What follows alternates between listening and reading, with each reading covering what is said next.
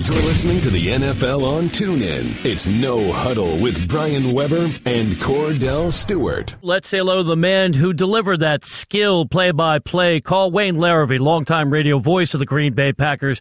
Wayne, we appreciate you taking the time. Let's go back to last night's game you called in Atlanta. We know there are no excuses in professional sports, but how much do you think the Packers' injuries on the offensive line and then losing Jordy Nelson during the game impacted them? Well, Brian, I think, certainly the offensive line injuries changed the approach offensively. It took them out of more of a downfield type of passing game, perhaps, and put him into a very quick, get the ball out of his hands as fast as you can, short passing game to compensate for an offensive line that they weren't sure was going to be able to hold up for a five-step drop and pound the football, look downfield, survey the secondary. So I think it changed some things that the Packers wanted to do going in. When you look at how this team has been created by Ted Thompson and Coach McCarthy, it's nothing that's, let's just say, worthy of allowing this team to play at its highest levels. For some reason, their inability to bring in quality players from the outside to mix it up just a little bit so guys can compete and have a healthy environment on a consistent basis.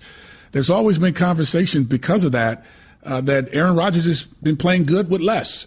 How harder will it get for him now to have this success considering what he's lost on the offensive line? Well, we anticipate those offensive tackles could be back as early as this week. Some of the other injuries, I'm not sure on Jordy Nelson. Randall Cobb had a shoulder injury late in the ball game. The X-rays today were very positive. He's on a day-to-day situation, so I anticipate he'll be playing. But, one thing that Thompson did, and I thought, his credit and his personnel department, they brought in 9 veteran free agents onto this roster this year, and that's a little bit different than what they've done in the past. And I know for one thing, it's given that locker room a nice boost, and they're not sitting around waiting for second and third round draft choices to come into their own. They went out this year, and they got some veteran talent that are going to be working into that lineup and backup roles in many cases. But nonetheless, experience is, I think, the watchword now in Green Bay. Wayne Larrivee, radio voice of the Green Bay Packers, is our guest on the NFL on TuneIn. Wayne, what's the state of this defense? We know the Falcons are going to move the football well about 99% of the time, especially at home. But in the season opener, the Packer defense shined against Seattle. Yeah, their problem was covering Julio Jones and to even, not much less a degree, but Mohamed Sanu was very impressive in that first half as well. I think everybody struggles to cover Julio Jones. He might be the best in the game right now. And, so that's one thing. But the other factor last night was Mike Daniels went out of that game real early, and that took a major cog in that defensive front seven off the field. And I think that was a big part of their problems as well. When you look at Green Bay and look at their offense, Montgomery, the tailback, he's now the tailback wearing number 88, but he came in as a wide receiver.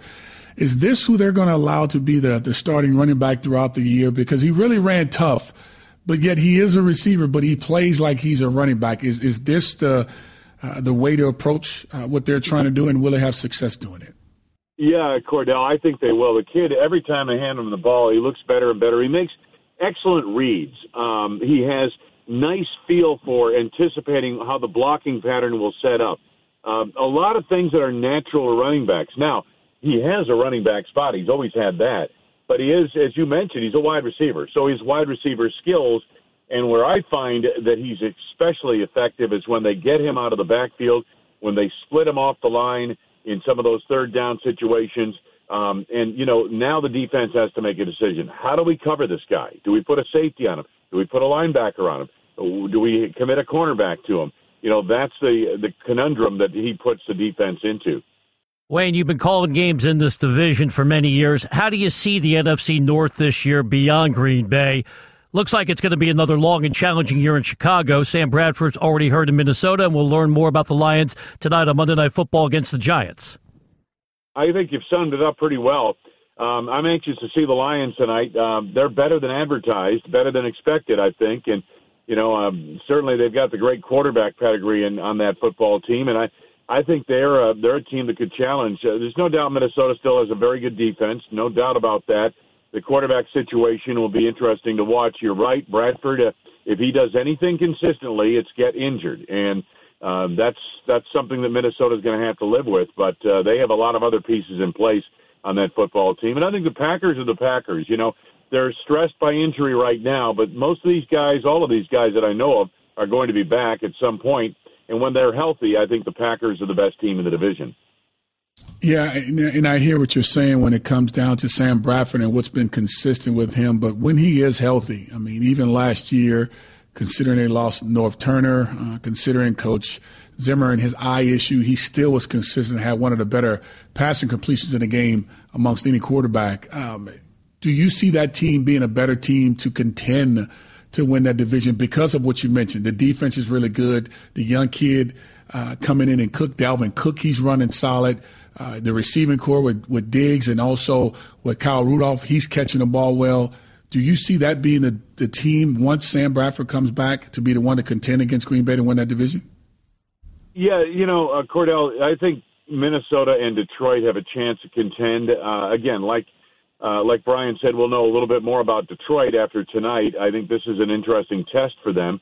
But I look at Minnesota as a team. Yeah, if Bradford's going to be healthy, all right, if he's healthy and is out there playing, he's a quality quarterback. Don't get me wrong. The problem is he's been injured so often in his career, and that's the thing you wonder, can they count on that? But they've got, as you mentioned, a lot of other – Dalvin Cook is an excellent addition to that team. They need the offense to possess the football a little bit more and give that defense a break. Because I thought the defense by the end of last year wore down because the offense could not do its part to support the team effort. Wayne, we appreciate the insights. We always enjoy listening to your call along with The Rock, Larry McCarron on TuneIn Premium as we have the Packers Radio Network. Thanks so much for giving us a few minutes today on the NFL on TuneIn. Great to be with you guys. Take care. You've been listening to No Huddle with Brian Weber and former Steelers quarterback Cordell /Stewart. Live on the NFL on TuneIn. 20, 15, 10, 5, touchdown. The National Football League is on TuneIn.